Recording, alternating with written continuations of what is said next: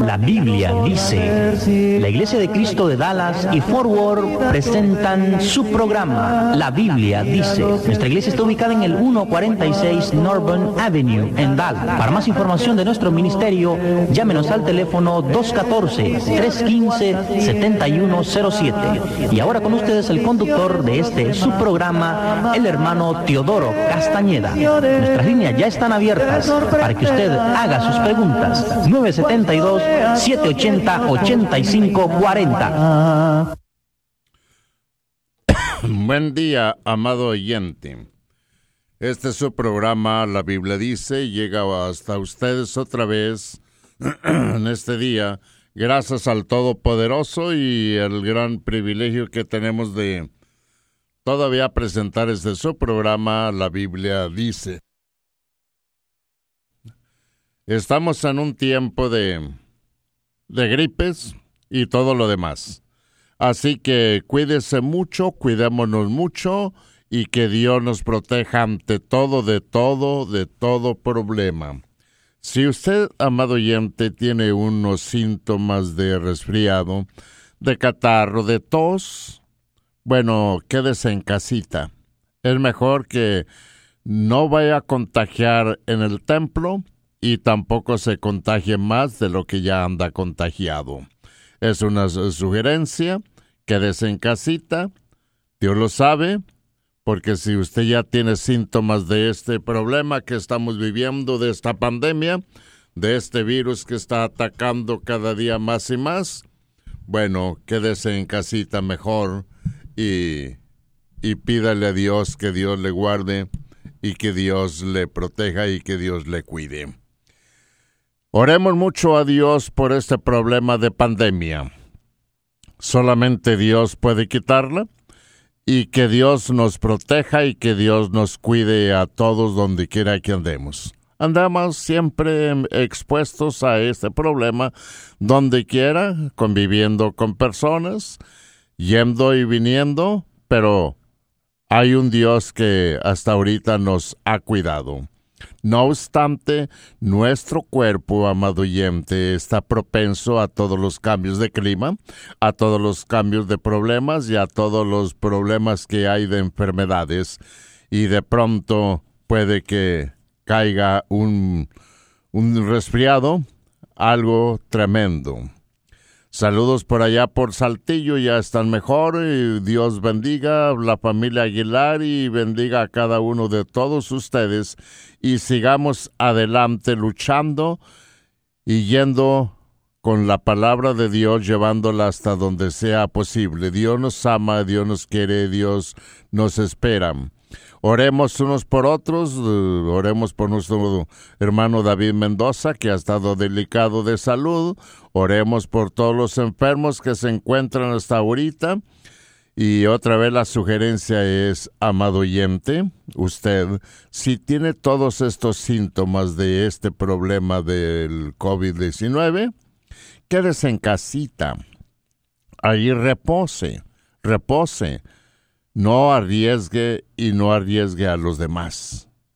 Protéjase y cuídese y que Dios sea con cada uno y nos quite estos problemas de pandemia tan pronto sea posible y nos proteja de todo mal donde quiera que andemos. Que Dios nos guarde y que Dios nos lleve con bien.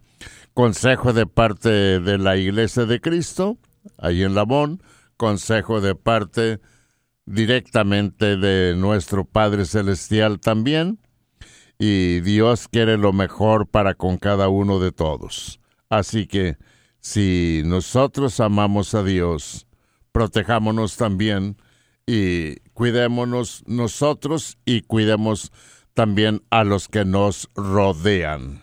Quédese en casita si está enfermito o enfermita. Dios bendiga a todos y bendiga su palabra ahora y siempre en donde quiera que se encuentren.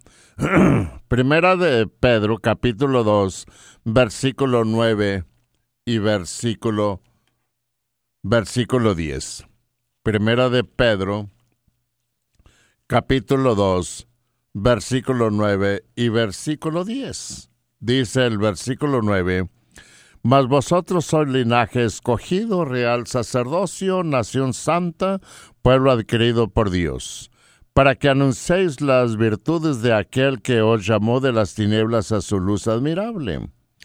Vosotros que en otro tiempo no erais pueblo, pero que ahora sois pueblo de Dios, que en otro tiempo no habíais alcanzado misericordia, pero ahora habéis alcanzado misericordia. Este es el pueblo de Dios, amado oyente. Este es el pueblo de Dios que está sobre la tierra todavía, llevando la palabra a tantos y tantos lugares. Estamos enfrentando cada día vicisitudes de la vida, cosas que acontecen, cosas que han acontecido y cosas que acontecerán en el mañana. ¿Obra de qué? Obra de este mundo. A veces decimos, esta es obra de Satanás. No, amado oyente. Estamos propensos a todo el problema. Si usted anda por el desierto, tendrá otro tipo de problemas, y donde quiera es un problema en cada lugar diferente al otro lugar. Satanás no meramente está poniendo estos problemas. Dios es el único que tiene poder para poner y para quitar. Y entonces, si nosotros creemos en ese único Dios, debemos confiar directamente que es poderoso y tiene poder ilimitado. Es poderoso. Satanás no tiene poder ilimitado. Tiene poder, claro, pero no tiene poder ilimitado. Está limitado el poder que tiene el maligno. Mientras el enemigo, usted y yo, amado oyente, hay una lucha entre ambos. Usted está con Dios, y si usted está con Dios, tenemos todo a nuestro lado y toda la potencia a nuestro favor. Así que, como hijos de Dios, seguidores de Cristo, tenemos asegurada nuestra victoria directamente. ¿Quiénes le otorgamos poder a Satanás en el tiempo en que vivimos para que siga obrando mal? Somos nosotros mismos al considerarlo poderoso. El enemigo está totalmente vencido. No tiene ese poder que a veces nosotros le adjudicamos, no. Satanás tiene poder, claro, pero como decimos, limitado, eso sí, pero no es invencible, según Judas, versículo 9, y Mateo capítulo 4, versículo 8 en delante, nos habla claramente acerca de estos asuntos, de lo que dice la palabra de Dios para con cada uno de todos nosotros, y el consejo que nos da directamente a todos nosotros. Dice el versículo 8, otra vez le llevó el diablo a un monte muy alto, ahí en Mateo capítulo 4, y le mostró todos los reinos del mundo y la gloria de ellos, y le dijo, todo esto te daré si postrado me adorares. Entonces Jesús le dijo, vete, Satanás, porque escrito está, al Señor tu Dios adorarás, y a Él solo servirás. Amado oyente, adoremos a nuestro Padre Celestial simplemente. Cuando estemos adorando a nuestro Padre Celestial, entonces Dios estará protegiendo a cada uno de todos nosotros. ¿Qué es adorar a Dios y cómo nos va a proteger Dios, amado oyente? Si Dios no nos protegiera, si Dios no nos cuidara, amado oyente, ¿dónde estaríamos cada uno de todos nosotros? ¿Dónde nos encontraríamos realmente si Dios no estuviera protegiéndonos a nosotros? ¿Dónde estaríamos realmente nosotros, amado oyente? No estaríamos aquí donde nosotros estamos ahorita. No estaríamos, simplemente no estaríamos. Con eso basta y explicar todo. Simplemente no estaríamos realmente. Hay mucho incremento de la maldad en el mundo en que vivimos. Pero todo este asunto le confiere realmente a cada cristiano luchar, pelear contra todo ese problema que trata de impedirle el que continúe adelante con su fe en Dios y pelear contra el mundo de las tinieblas. Satanás y sus huestes se oponen abiertamente a que las almas conozcan el Evangelio. Eso es evidente. Ellos se oponen y ellos no quieren Satanás y sus seguidores. Según Hechos capítulo 13, versículo 6 en delante, dice el versículo 6, y habiendo atravesado toda la isla hasta Pafos, hallamos a cierto mago falso, profeta judío llamado Barjesús, que estaba con el procónsul Sergio Paulo, varón prudente. Llamando a Bernabé y a Saulo, deseaba oír la palabra de Dios, pero les resistía Elimas, el mago, pues así se traduce su nombre, procurando apartar de la fe al procónsul. Entonces Saulo, que también es Pablo, lleno del Espíritu Santo, fijando en él los ojos, dijo: «Oh, lleno de todo engaño y de toda maldad, hijo del diablo, enemigo de toda justicia, ¿no cesarás de trastornar los caminos rectos del Señor?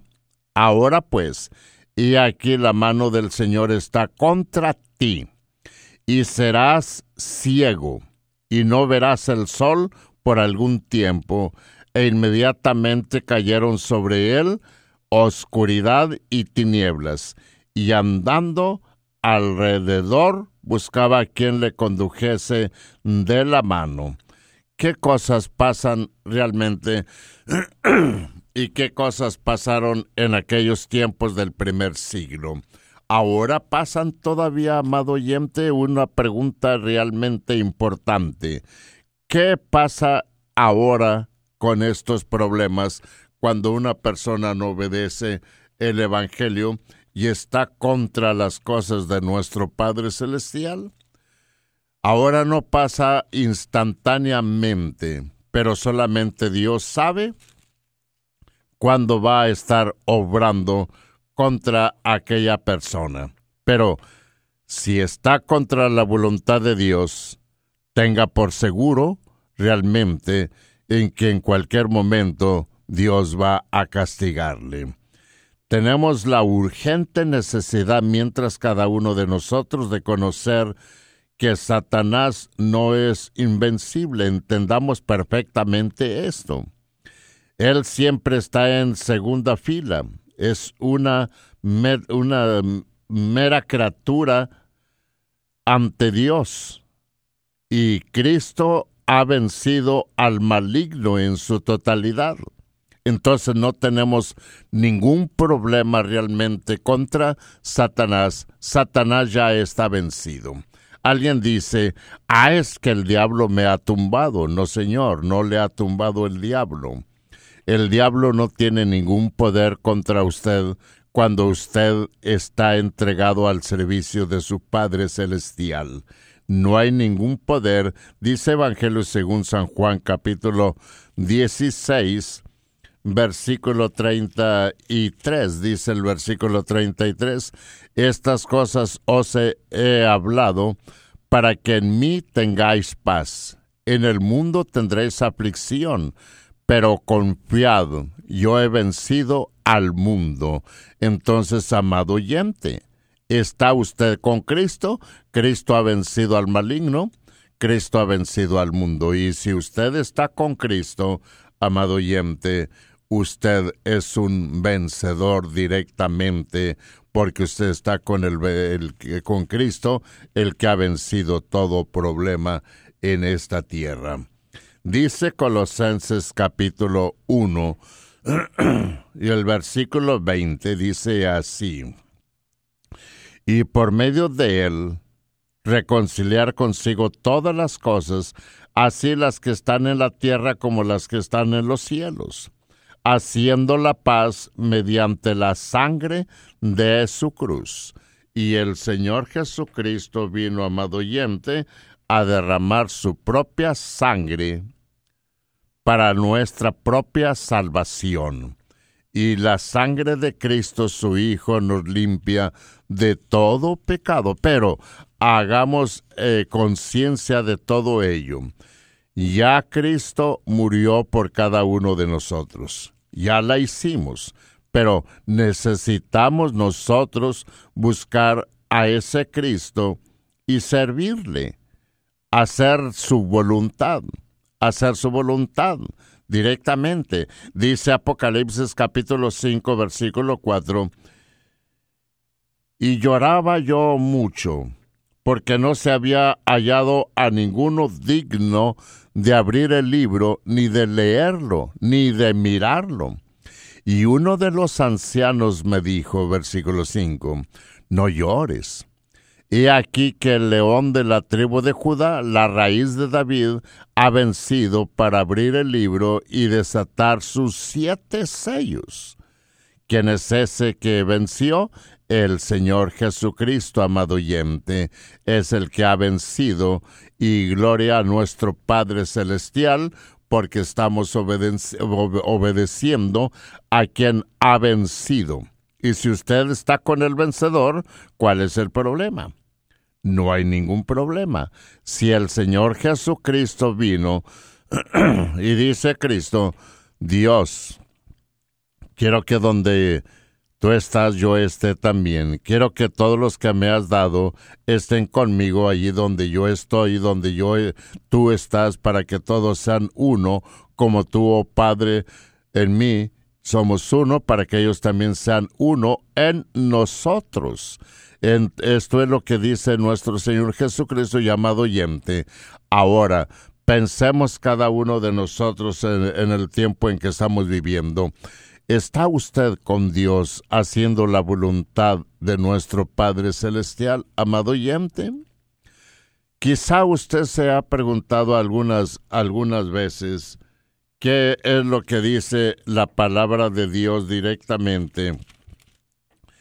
Y en el versículo de Mateo capítulo 7, versículo 21, no todo el que me dice, Señor, Señor, entrará en el reino de los cielos, sino el que hace la voluntad de mi Padre que está en los cielos. 22, muchos me dirán en aquel día, Señor, Señor, ¿no profetizamos en tu nombre, y en tu nombre echamos fuera demonios, y en tu nombre hicimos muchos milagros? Entonces les declararé, nunca os conocí, apartaos de mí, hacedores de maldad. Cualquiera pues que me oye estas palabras y las hace, le compararé a un hombre prudente que edificó su casa sobre la roca. Descendió lluvia y viento y ríos y soplaron vientos y golpearon contra aquella casa y no cayó porque estaba fundada sobre la roca, y la roca es Cristo, amado oyente. ¿Cuáles son esos ríos y cuáles son esas tempestades que brotan ahora y golpean contra la iglesia? Amado oyente, tantas falsas religiones que han salido por el mundo, golpeando y haciendo tanto escándalo, pero no tienen ninguna fuerza porque su cimentación no está en Cristo. Cristo es cabeza. Entendemos perfectamente esto. Cristo es cabeza, pero Cristo es una sola cabeza, no dos cabezas. Dice Colosenses 1:18, y Él es la cabeza del cuerpo que es la iglesia. Fíjese bien, amado oyente, y tomemos muy bien en cuenta este versículo. Dice, y Él es la cabeza del cuerpo que es la iglesia, singular, singular, singular, singular. Si Cristo es cabeza de una iglesia, ¿de cuál iglesia es cabeza Cristo? En el mundo tenemos tantas religiones. y Cristo es cabeza de la iglesia que está registrada en la Sagrada Escritura, en la Biblia. Él es la cabeza del cuerpo que es la iglesia directamente, lo que está registrado en la palabra de Dios en la Biblia. Si usted, amado oyente, pertenece a un grupo que no está registrado en la Biblia, entonces ¿a qué Dios está sirviendo usted? Le preguntaba a una persona, ¿y dónde dice la Biblia de su iglesia a la que usted pertenece? Bueno, no está escrita así directamente, pero nosotros pertenecemos a Dios. Pero ¿cómo es posible pertenecer usted a Dios cuando no está registrado en la Sagrada Escritura, amado oyente? Tratemos de ser leales y cabales en nuestra creencia. ¿Está usted creyendo en el Cristo de la Biblia o está usted creyendo en algún Cristo? Yo empleo una palabra y dicen algún Cristo cimarrón. Si usted entiende la palabra cimarrón, entenderá de lo que estoy hablando. Y esto se encuentra solamente en la agricultura.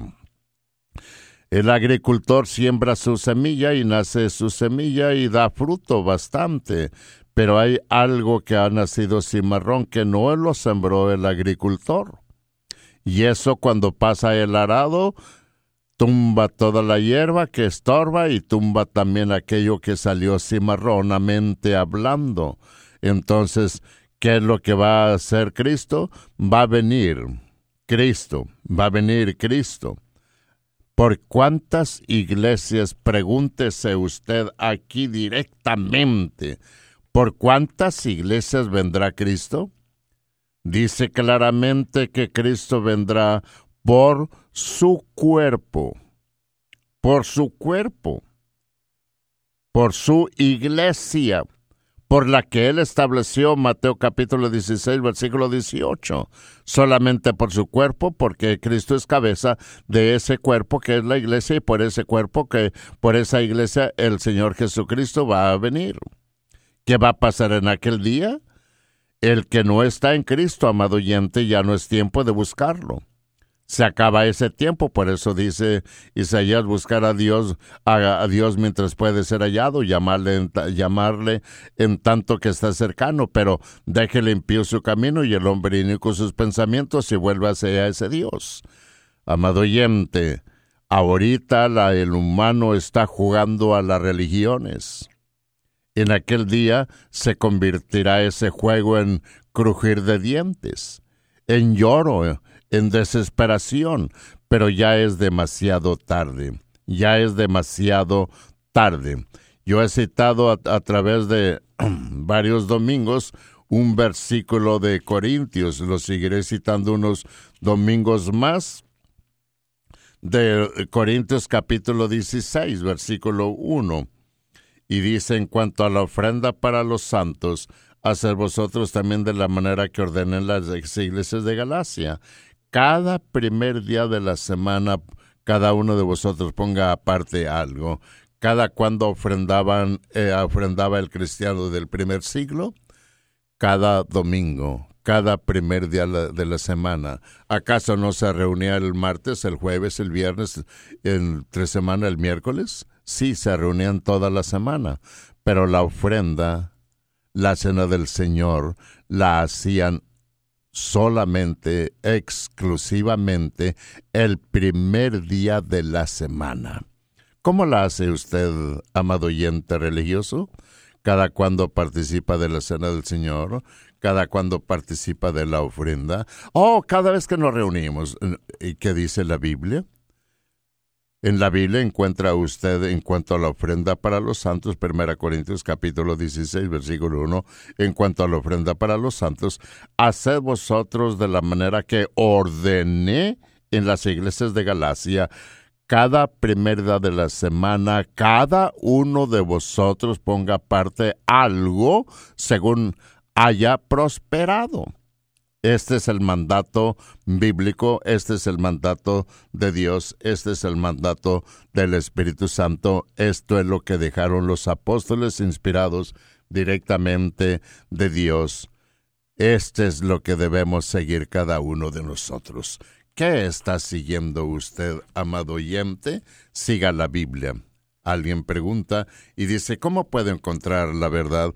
Búsquela en la Biblia, no la busque en el humano. Búsquenla en la Biblia. El humano le dice que la religión a la que él pertenece es la buena. Y pregúntele a 15, 20, 30, 50 diferentes y todos le van a decir que es la buena.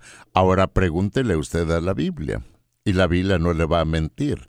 La Biblia es la voz de Dios. Cuando le pregunta a usted a la Biblia, está preguntándole directamente a Dios.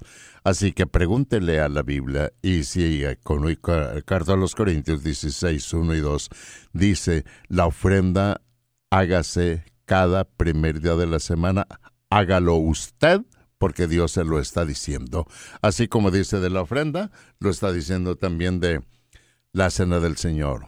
La cena del Señor es, según Hechos 27, cada primer día de la semana. La Iglesia de Cristo le invita a sus actividades que tiene, aunque ahorita están canceladas todas campañas y todo ello, pero la Iglesia de Cristo sigue reuniéndose cada domingo a las 10 de la mañana. Si usted desea visitarla, llámenos, teléfono 214-315-7107 y le damos el croquis o la dirección de la congregación que le queda más cerca a usted. Visite la Iglesia de Cristo e investigue realmente. ¿Es lo que dicen? Confírmelo con la palabra de Dios. ¿Es la verdad? Sígalas. Si no es la verdad, entonces si la Biblia dice algo diferente, siga lo que dice la Biblia. Y la invitamos para que usted busque Iglesia de Cristo cada domingo a las 10 de la mañana y reúnase para adorar a Dios. Si usted necesita cualquier cosa de la iglesia, de lo religioso, llámenos al teléfono 214-315-7107 y le damos la información que usted pida, conforme la Biblia dice. No podemos hablarle de lo que no habla la Biblia. ¿Hay infierno? Sí, Señor, sí hay infierno. ¿Para quiénes? Para el desobediente. ¿Hay vida eterna? Vida eterna con Cristo. ¿Para quiénes? Para el obediente, para el que hace la voluntad. No todo el que me dice, sino el que hace la voluntad entrará en el reino de los cielos. Entonces la Iglesia de Cristo la invita cada domingo y llámenos al teléfono 214-315-7107. Bendiciones. Amén y amén. Cuando combatido por la adversidad. La Biblia dice, las iglesias de Cristo de Dallas y Fort Worth presentaron el programa La Biblia dice. Escríbanos a La Biblia dice, 146 Norburn Avenue en Dallas, 75211. O para más información de nuestro ministerio, llámenos al teléfono 214-315-7107. Este fue su programa La Biblia dice, auspiciado por la Iglesia de Cristo. Sintonícenos en nuestro próximo programa a esta misma hora y por esta misma estación. Hasta la próxima. Que Dios les bendiga. Duro te parece amarga cruz llevar.